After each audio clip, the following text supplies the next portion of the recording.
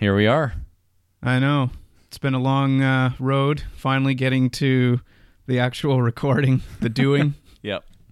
So do you want to do an intro of any kind, or I kind of almost feel like we need to just kind of say how this whole thing became how this whole thing came about, because you and I mean, we've had conversations for a long time. We've talked on the phone, we've talked in person, we have a good chemistry, and we have kind of this almost like I want to call it like a brotherly relationship, because I think you and I are pretty close. And what did you say one time? Kindred spirits? You said that. That was your word. Oh, right. Okay. But it's good words. No, Those it's are true. right. It's true. Kindred souls or kindred spirits, one of those two things. I was probably drinking. But I mean, the whole idea that you and I can sit there and wax poetic about just about anything, and then it was your brilliant idea to come out and say, "Hey, let's do a podcast." And I think it took more than one mention. I was pretty quick to jump on board as well, and here we are. Yeah, I'm really glad you were, because I guess the way it sort of started for me was I was listening to podcasts, like a lot of podcasts, and I think you've been listening to them as well. And I thought, well, why not actually do my own podcast? And kind of was thinking, well, what could I do? Could I do like an interview style? Because I've listened to a bunch of different guys like Joe Rogan and these Cortex guys who I think have a really, really good chemistry. And then I was thinking about doing something about entrepreneurs. And eventually I think talking to you thought, hey, we have at least we think, pretty good conversations. We do, yeah. And so we thought, hey, maybe we just do some kind of like buddy podcast or guy podcast and talk about various things. And we both cobbled together a list of possible topics. And I think probably 6 out of the 10 or 5 out of the 10 things you wrote down were on my list as well. So here we go. Kindred souls, man. That's right. Yeah. Okay, so let's jump into it, because we talked about this a lot, you and I, about the whole idea of pro sports and following a team, and what is it that makes people follow a team, and then the whole idea of people being so into a team that when they lose, they'll do insane things like cry or tear up a jersey because somebody got traded, and like just ridiculous things like that. And one of the things that, well, you and I both are from Toronto, from the Toronto area. So, if you're born and raised in the Toronto area, just like if you were born and raised in the Chicago area or the New York area, you would pick a team or a couple of teams that were local and you would follow them. And that's just kind of what you did. It was either given to you by your father, who followed the Leafs, or the Chicago Bears, or the New York Jets, or whatever team, the New York Yankees. And at some point, maybe you made a decision to follow a different team. But I think a lot of this gets passed on to you by a parent or an uncle or a family member, and then you just kind of get into it as a child. And then you become this diehard fan of a team, and you follow them. Well, see, and I understand that. That's, I think, where I don't have any issue with that, and I don't have an issue with it in general. But where I get a little bit hung up is when you talk to people who they'll have like 4 or 5 teams that are their favorites, and they own jerseys of multiple teams. Some of it's risk management, I guess. Your team gets knocked out of the playoffs, so you've got another team in the wings to jump in. I guess it's just, to me, strange. And even is it strange because somebody picks 5 teams to follow? Yeah, and how do they know what teams to pick? And are we talking 5 teams in the same sport? Yeah. Okay. Maybe that's unusual. I'll admit it's one guy I know who's like this. So, okay. What sport is it? Baseball? Hockey. Hockey. Okay. Oh, okay. I see. Hockey, I kind of understand a little bit. Okay. Why? Okay. Well, if you're a fan of a game, and I think you're a little bit this way with baseball, and I like baseball too, and I do follow more than one team. But I guess following is different a little different than than being a diehard fan of several teams. But you're saying that this guy is a diehard fan of like 5 different teams? Okay, yeah, I'm not a diehard fan of 5 different teams, but I will watch almost any hockey game, and that's because I'm a fan of the sport. I think the same is true for baseball. I would probably watch, in part, any baseball game, almost any baseball game on TV. I don't think I'd watch Milwaukee play San Diego or something like that, But I would probably watch Cardinals play the Cubs. I'd watch, the Mets play the Dodgers, or like any game that doesn't involve a J, because we're from the Toronto area. If it's not a Blue Jay game, I would watch it pretty much. Yeah, but you just said you wouldn't watch Milwaukee versus San Diego. Why not?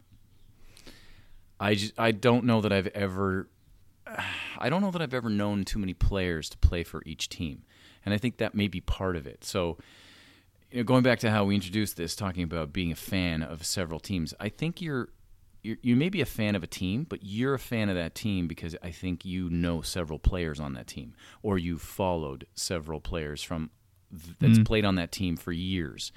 And as a player has exited, you may fall in love with a few other players, and then you got to follow that player, you got to follow that team that they're on. Maybe that's what happened to this guy. He picked up on a couple of players, and as they moved on, he followed that team that they moved to. I don't know. Could be. I guess I could just ask him. Yeah, you probably could. We'll bring him on the show. But, okay, so sorry, going back to hockey, I really just think that if you're a fan of the sport, if you understand the game, the intricacies of the game that the average fan does not understand, and by the way, I think this happens when you play the game. So, a guy like, say, Kevin Barker, right, who's, the color analyst for the Toronto Blue Jays. I mean, he played the game. He is a genuine fan of baseball, and I think he would watch Milwaukee play San Diego if he was there. I don't know. He probably watches too much baseball to turn the TV on after he's worked calling a game, to go home and watch Milwaukee play San Diego. But my point is, he understands the small points of the game, the intricacies, when a manager makes a decision to, bring this player in from the bullpen versus another pitcher, why he would take a player out of a game, at a certain point, why they would pinch hit in a certain point, why they would do a bunt or a steal at a certain point in the game. He understands the game. And so the same for me, it's the same for me with hockey. I understand because I played, I understand the finer points of the game, and I will watch literally almost any hockey team play, any hockey game. If Milwaukee and San Diego had teams in hockey, would you watch them? I might. Okay. Well, so I remember when I was thinking about this, first of all, I love baseball, but I struggle to watch non-Blue Jays baseball games unless there's some meaning behind it, like playoffs or a good rivalry, maybe in the last week or two of the playoffs and 2 teams are battling it out. But even then, I won't watch a game like end to end, or even really for that much. I'll just kind of jump in and see how the score is going, and I might come back, and if I forget, I forget. And I'm not that vested. So as much as I love baseball, I really don't. It's really Blue Jays baseball, and I appreciate and respect the game, but I don't turn on non-Blue Jays games generally and watch them. Okay, so then why are you a fan of just one team? Well, yeah, I guess that comes down to it for me. Why do I follow certain sports teams? I follow the Blue Jays because, yeah, I went to a game with my father back in 1982, I think was the first year. I was 10.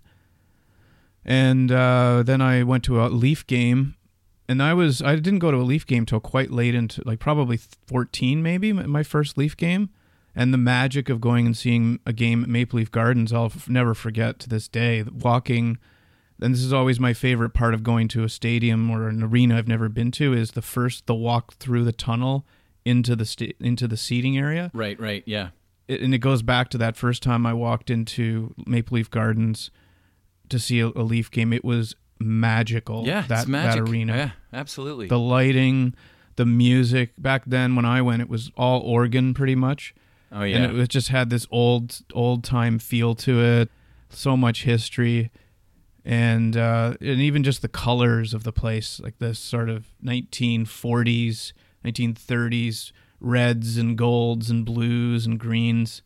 But, just going back to when I originally thought of this concept, it was partially multiple teams I was curious about. Like, I understand, like, NFL teams. Toronto's never had an NFL team. So by nature, if you want to follow NFL football, you could just be a football fan and follow, but it's more fun to follow a specific team, right? But for me, I feel like I have to have some affiliation. Like, for instance, the Belleville Bulls OHL team. See, that's weird to me. But I understand your affiliation, yeah, but it's still weird to me. Okay, so it's weird to you. I thought you were going to say it's weird to you because who would just pick Belleville in an OHL league to follow? The way I would look at somebody, maybe picking Sudbury or Sault Ste. Marie, but as soon as I heard that they lived there or had parents that lived there, then I could see it. Because the only reason I followed the Bulls was because my parents moved to Belleville. Right. That part makes sense to me. There's no person in their right mind that lives in Toronto or Kingston or Ottawa follows a junior team from another city unless they've either lived there or, a parent or an uncle or some family member or a girlfriend or whatever lives there, right?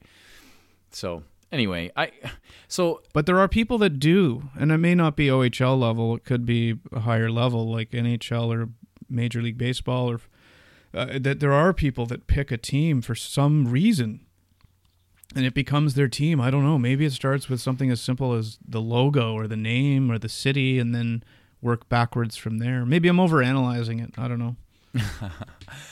Yeah, I mean, there's so much that you could say about this. I mean, I don't know why. I just looked at the teams that particular person that you said follows several teams, and I looked at the teams and I went, okay, I know why he follows those teams. There's phenomenal hockey players on those teams, right? Or Ovechkin, there have been, Washington's one of his teams. Calgary was his favorite. Edmonton Oilers, Calgary Flames.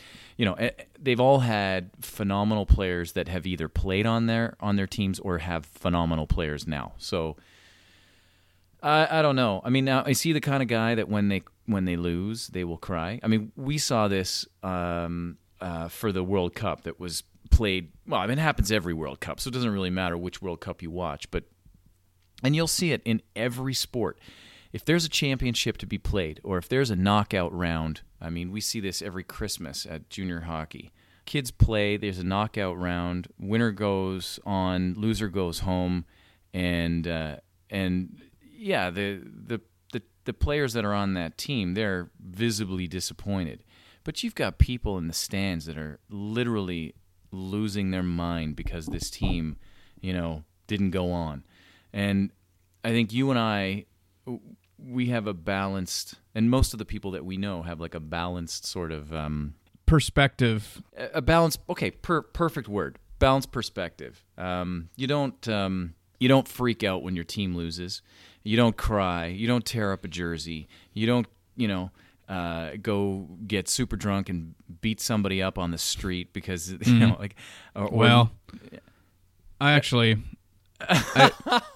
I will admit, and I didn't beat anybody up, but I was a rabid OHL, like Belleville Bulls fan at one point. And that's actually something I remember wondering is why do I care not that much about the Leafs' successes and failures, but the Bulls, to me, I was just so passionate about that if I ever went to see them in another city or something, and I could barely handle the criticism from other fans, like people yelling at my players and that their team being up by a few, and they're gonna knock my team out. Like I got pretty emotional, but I think that was partially maturity as well. I mean, that was when I was not a lot younger, but younger. I wasn't 12 where it would maybe be excusable.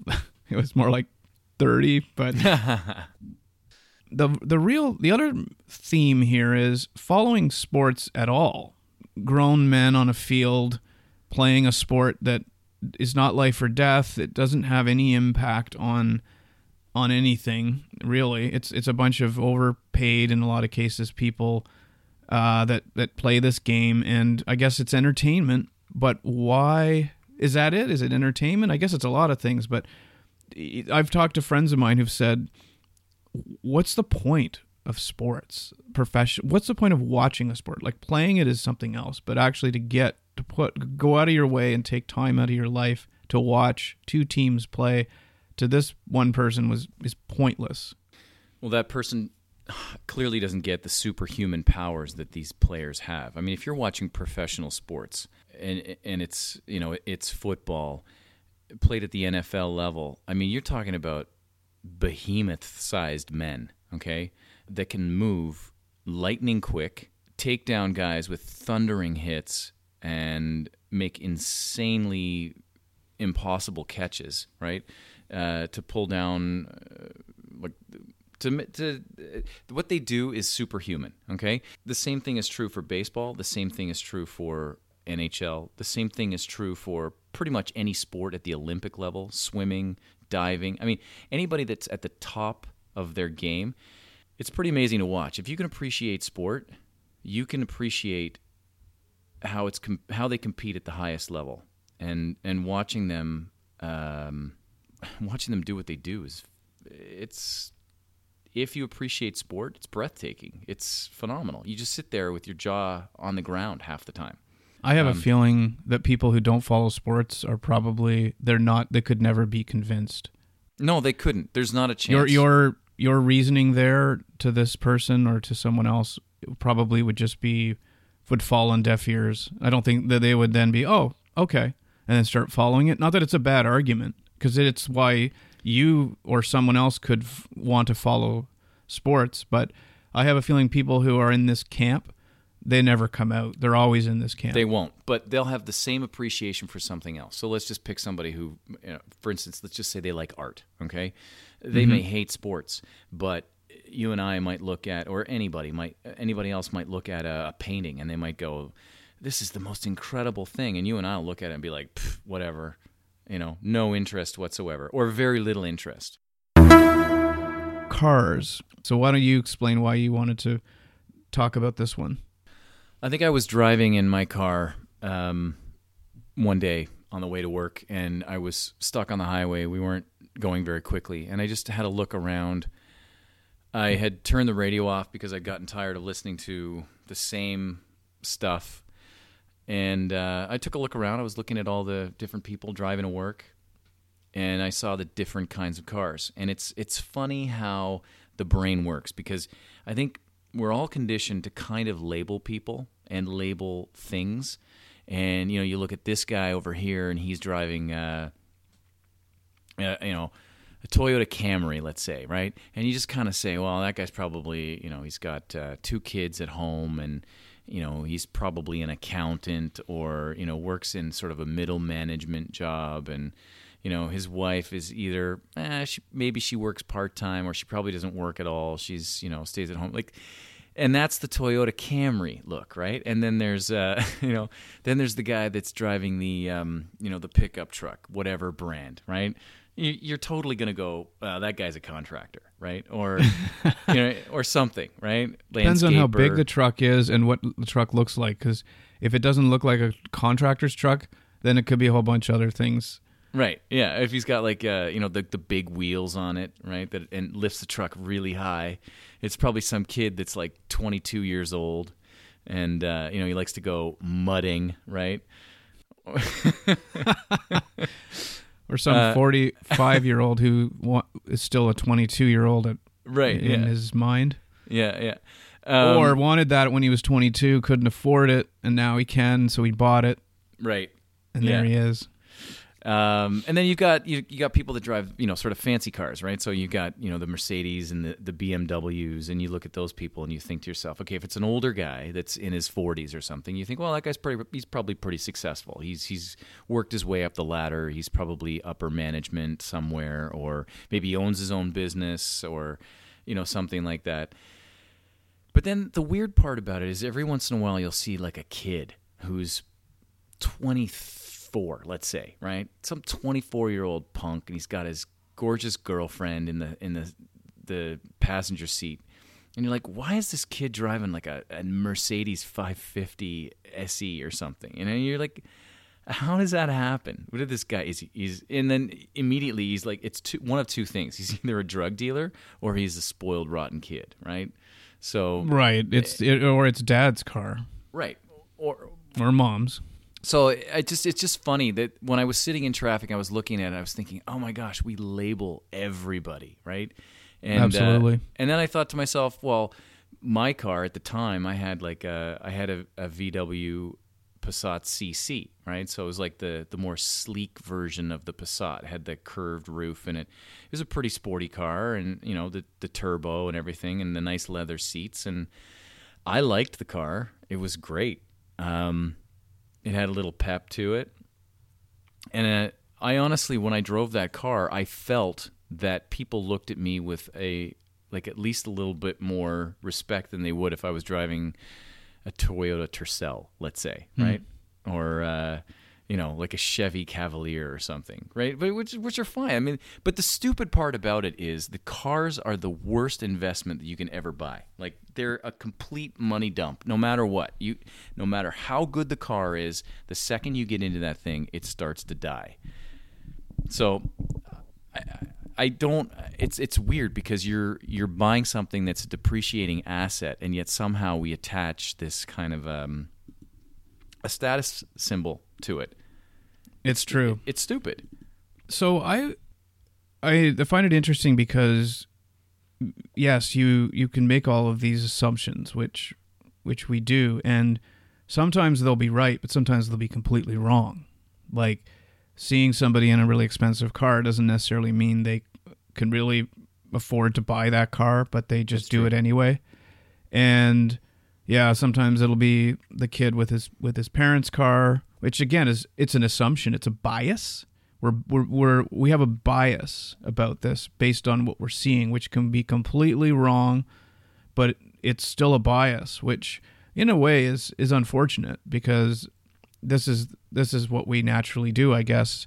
Probably more so, well, I don't know if it's a human nature thing or whether it's a first world thing. It's probably not just first world because I think there's people in poorer countries that are very concerned about the status and that want to look good and create a certain image. There was a movie called Tin Men, I think. There's a scene in the movie where one of them pulls up in a really fancy car and says, I can't be seen driving around in a shitty car because people will think I'm bad at what I do. I need to look successful.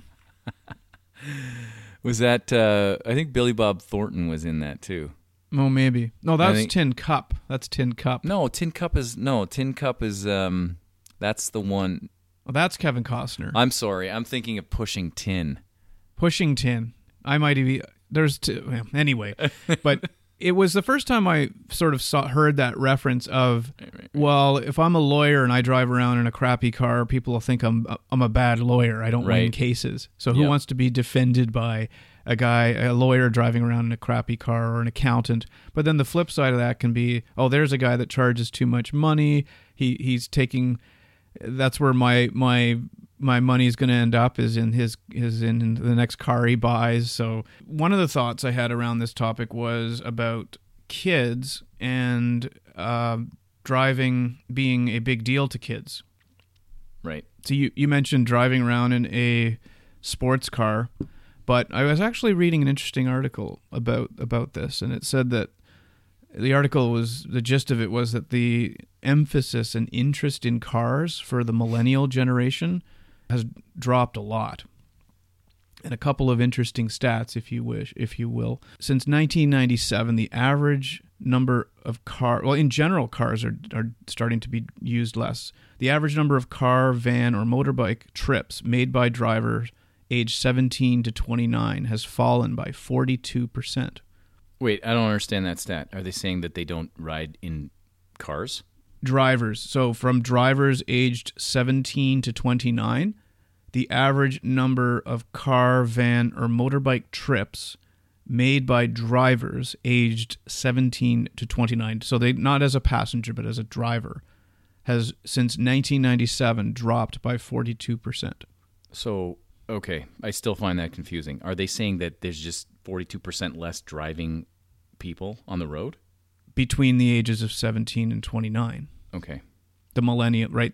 Kind of that millennial generate that part. I think millennials are old. I think older than that, but What are I think they? they go up to like. What are they? What's their primary mode of transportation?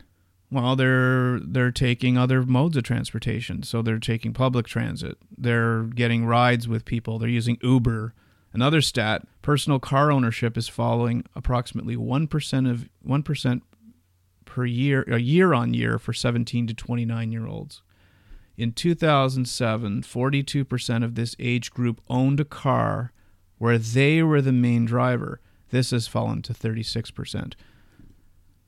That is so strange to me. Do you remember being in high school and just pining for a car?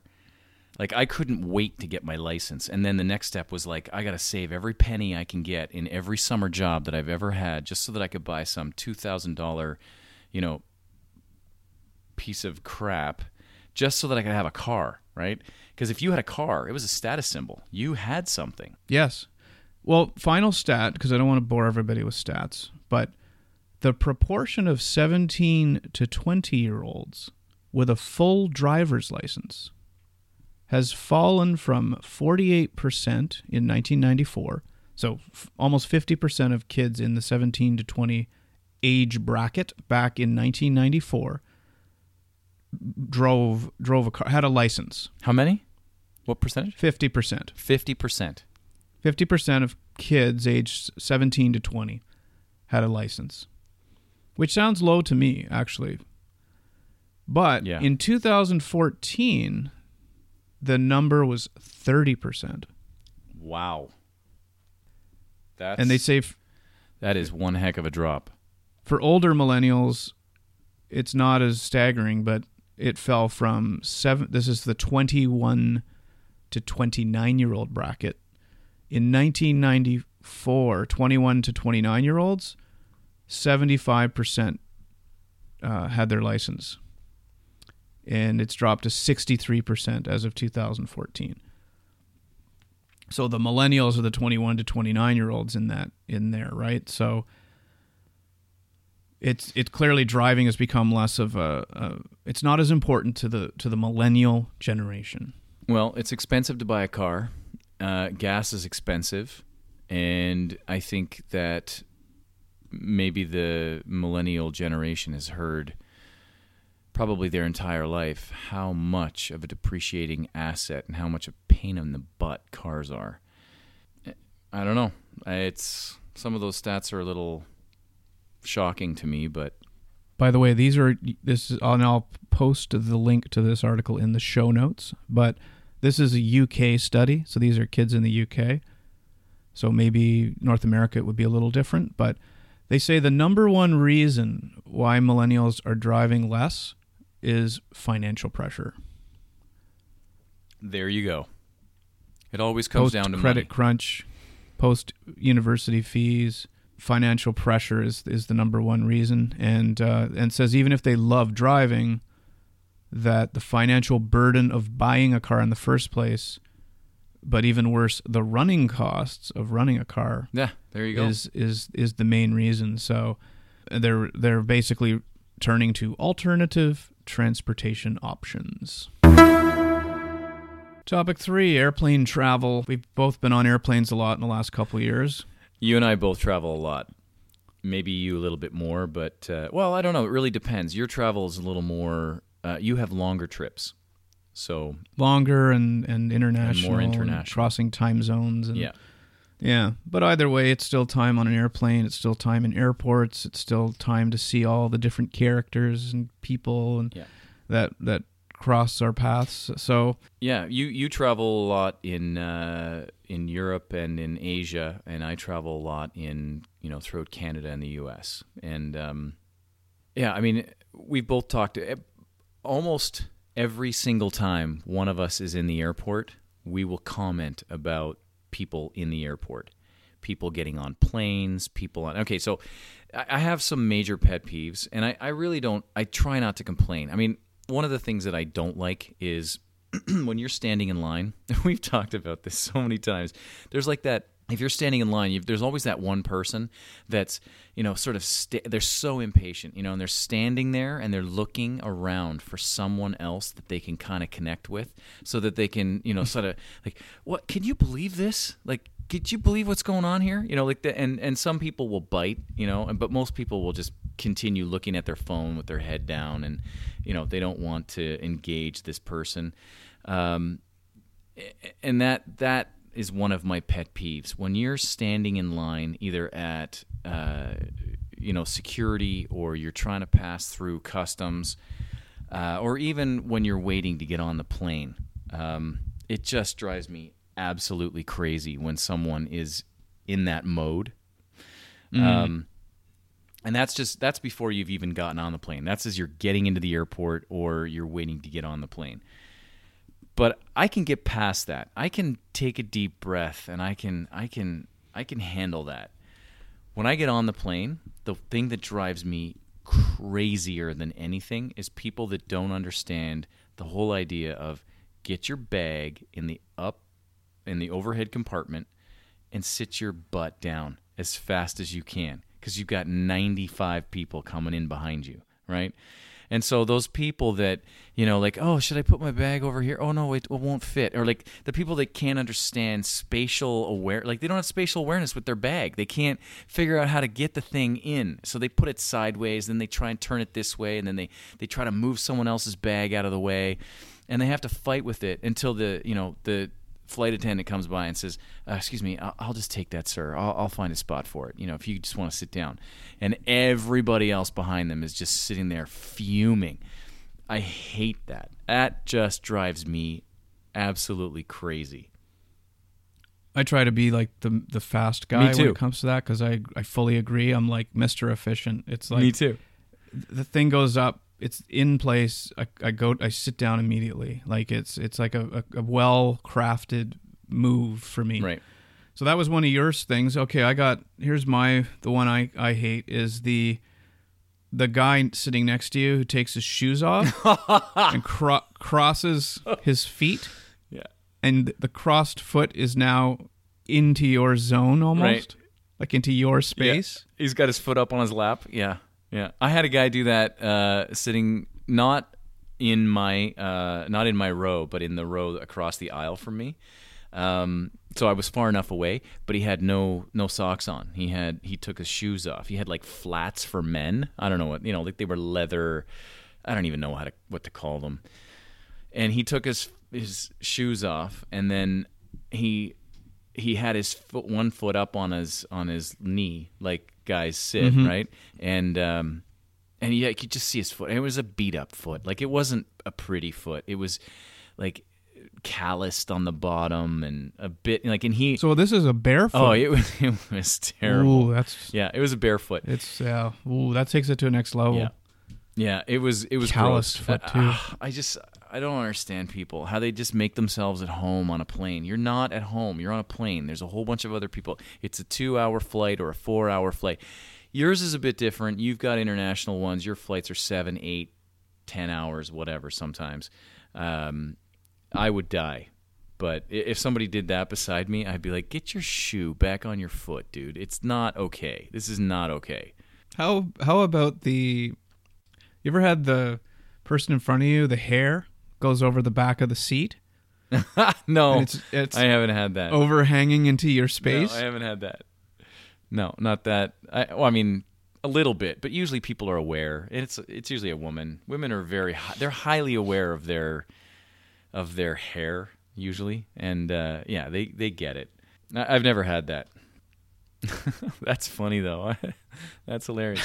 So there's so many. Okay, so like air travel to me is one of the most incredible things. Like you get to watch people be real people.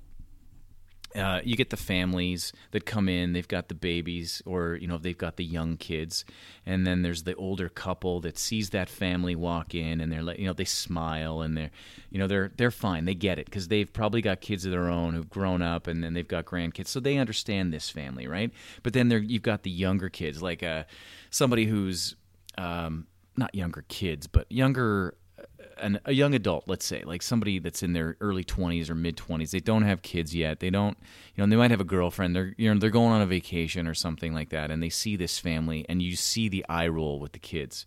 And you've got kids, I've got kids. We know what it's like when they're younger and you're traveling. It's a pain, man. It is like, it's a constant. It's a business trip. It's what it is. Like you're constantly managing the kids, right? You're not on vacation when you've got kids.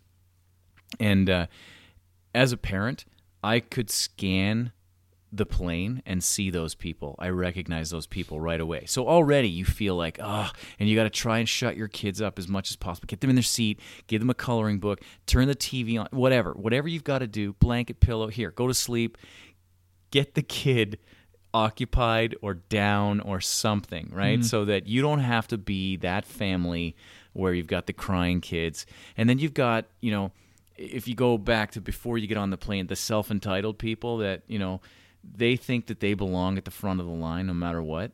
I know a lot of airlines do this. Air Canada does this. United Airlines does this. They board by zones, right?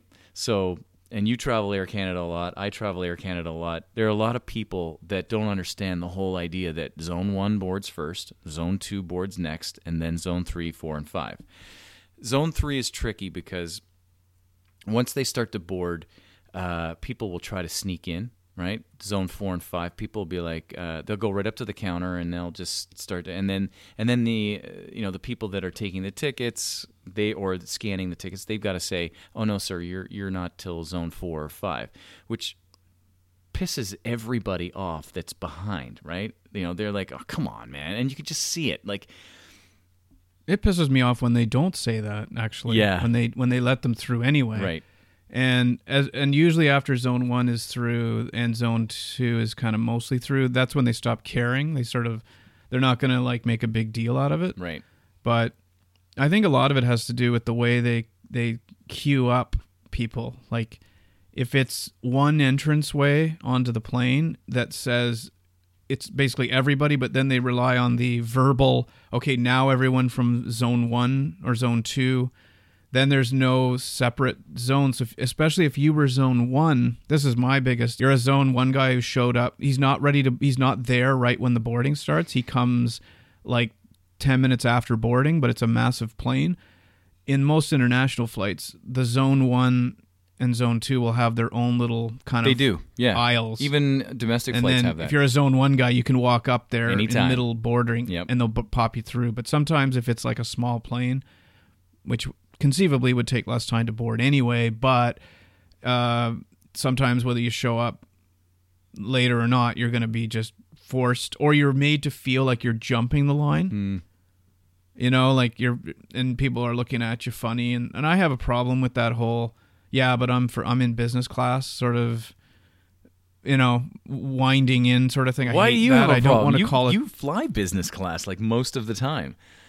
I don't have a problem with it. I have a problem waving the card, so to speak. Oh, I see. Right. If I'm late and there's only one way to get on, I hate being the guy that comes up and sort of stands there and looks around and hopes the flight or the person taking the tickets recognizes, oh, he's in business class. Right. I should let him go next. I don't like calling attention to it. Right.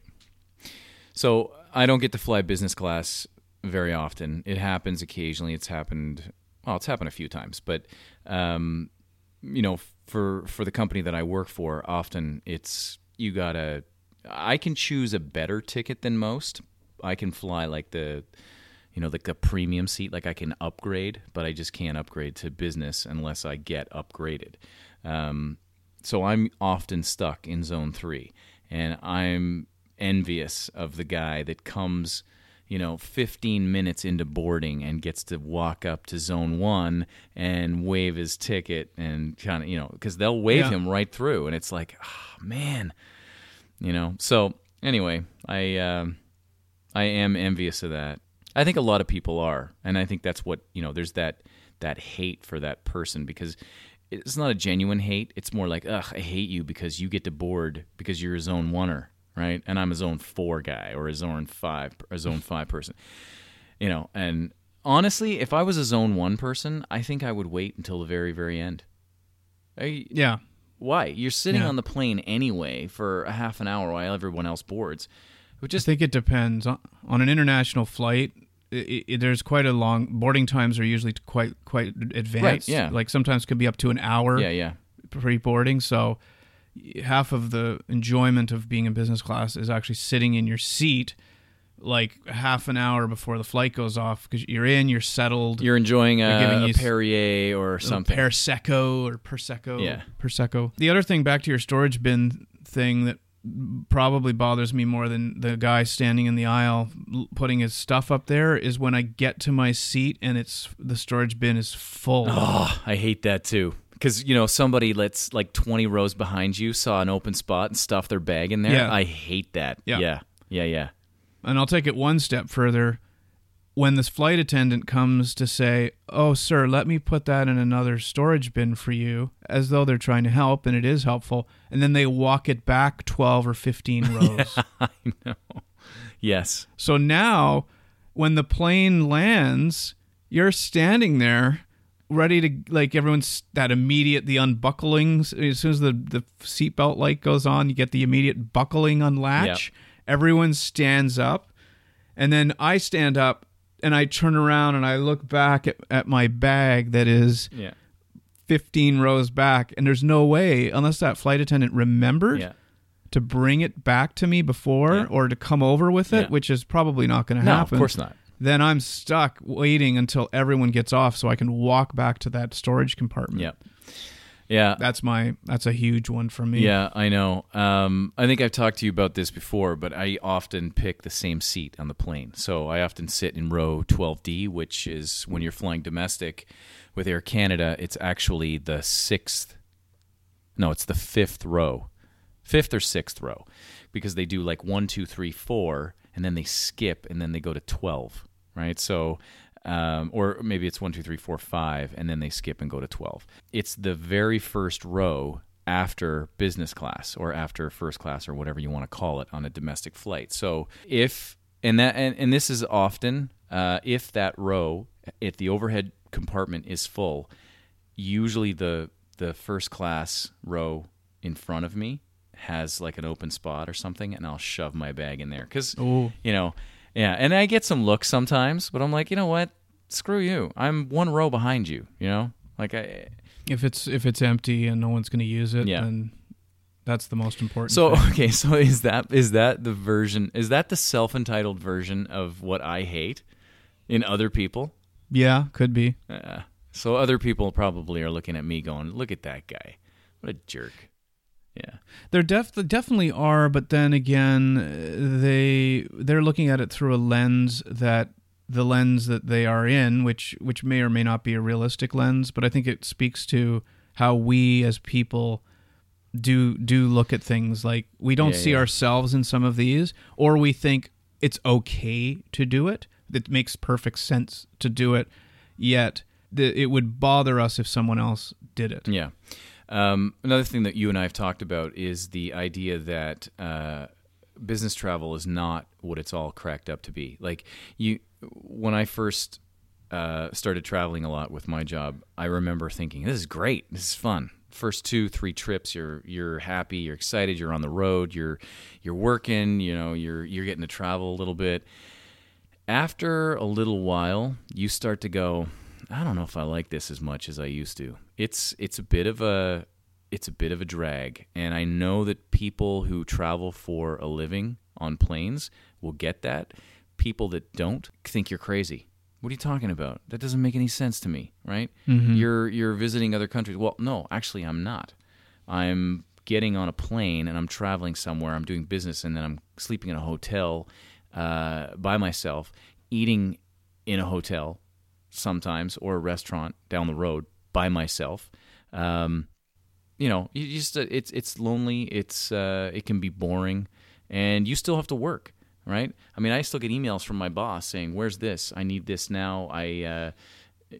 And the part of the job that I was hired for is the travel. So there's no excuse like, "Oh, I'm traveling. I'm on the road." There's get your job done, right?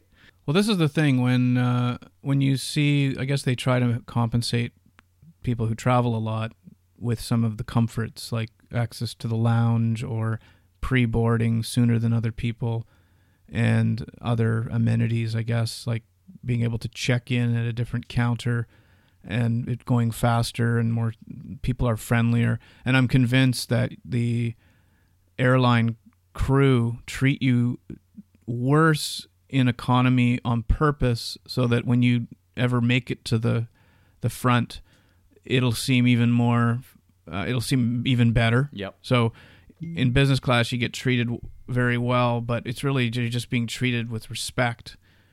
And if they treated everybody like that, then there would be nothing. Well, first of all, it'd be impossible to hire enough people to do that. Secondly, what are you doing? What are you waving at me about? Have a look at what I just sent you. Okay, I see it. Yeah, not a bad. Well, you can say that out loud. You have to wrap up.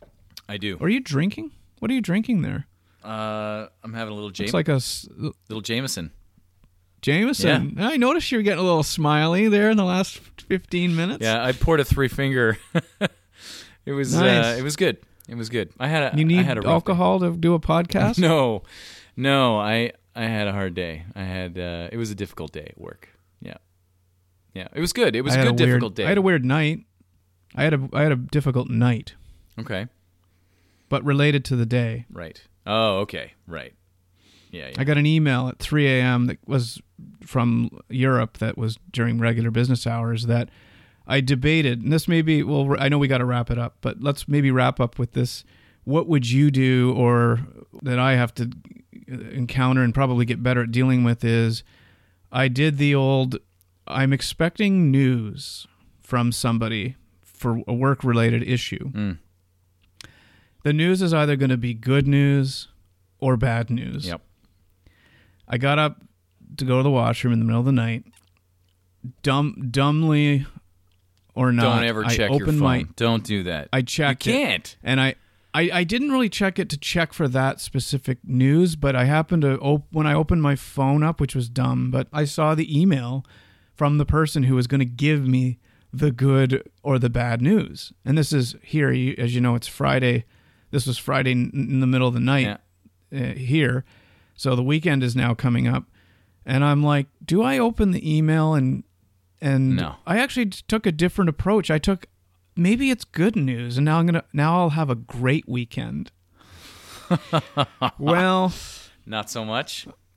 unfortunately, it wasn't the good news. It was the bad news, and I pretty much tossed and turned for the rest of, I think it was at like 3:30 in the morning. Yep. And now my whole weekend it's going to be tainted with this. So, but that's another topic. Maybe we can talk about Well, that. that's actually pretty good because you I think struggle a little bit with anxiety sometimes, and I think we both do. So, that's one thing we will talk about. yeah, for sure. absolutely. Oh, for sure. I think that's a great topic. All right. Well, with that, I got to jump. Yeah. Yeah. Cool. Okay. Good. I'm glad we did this. Yeah, me too.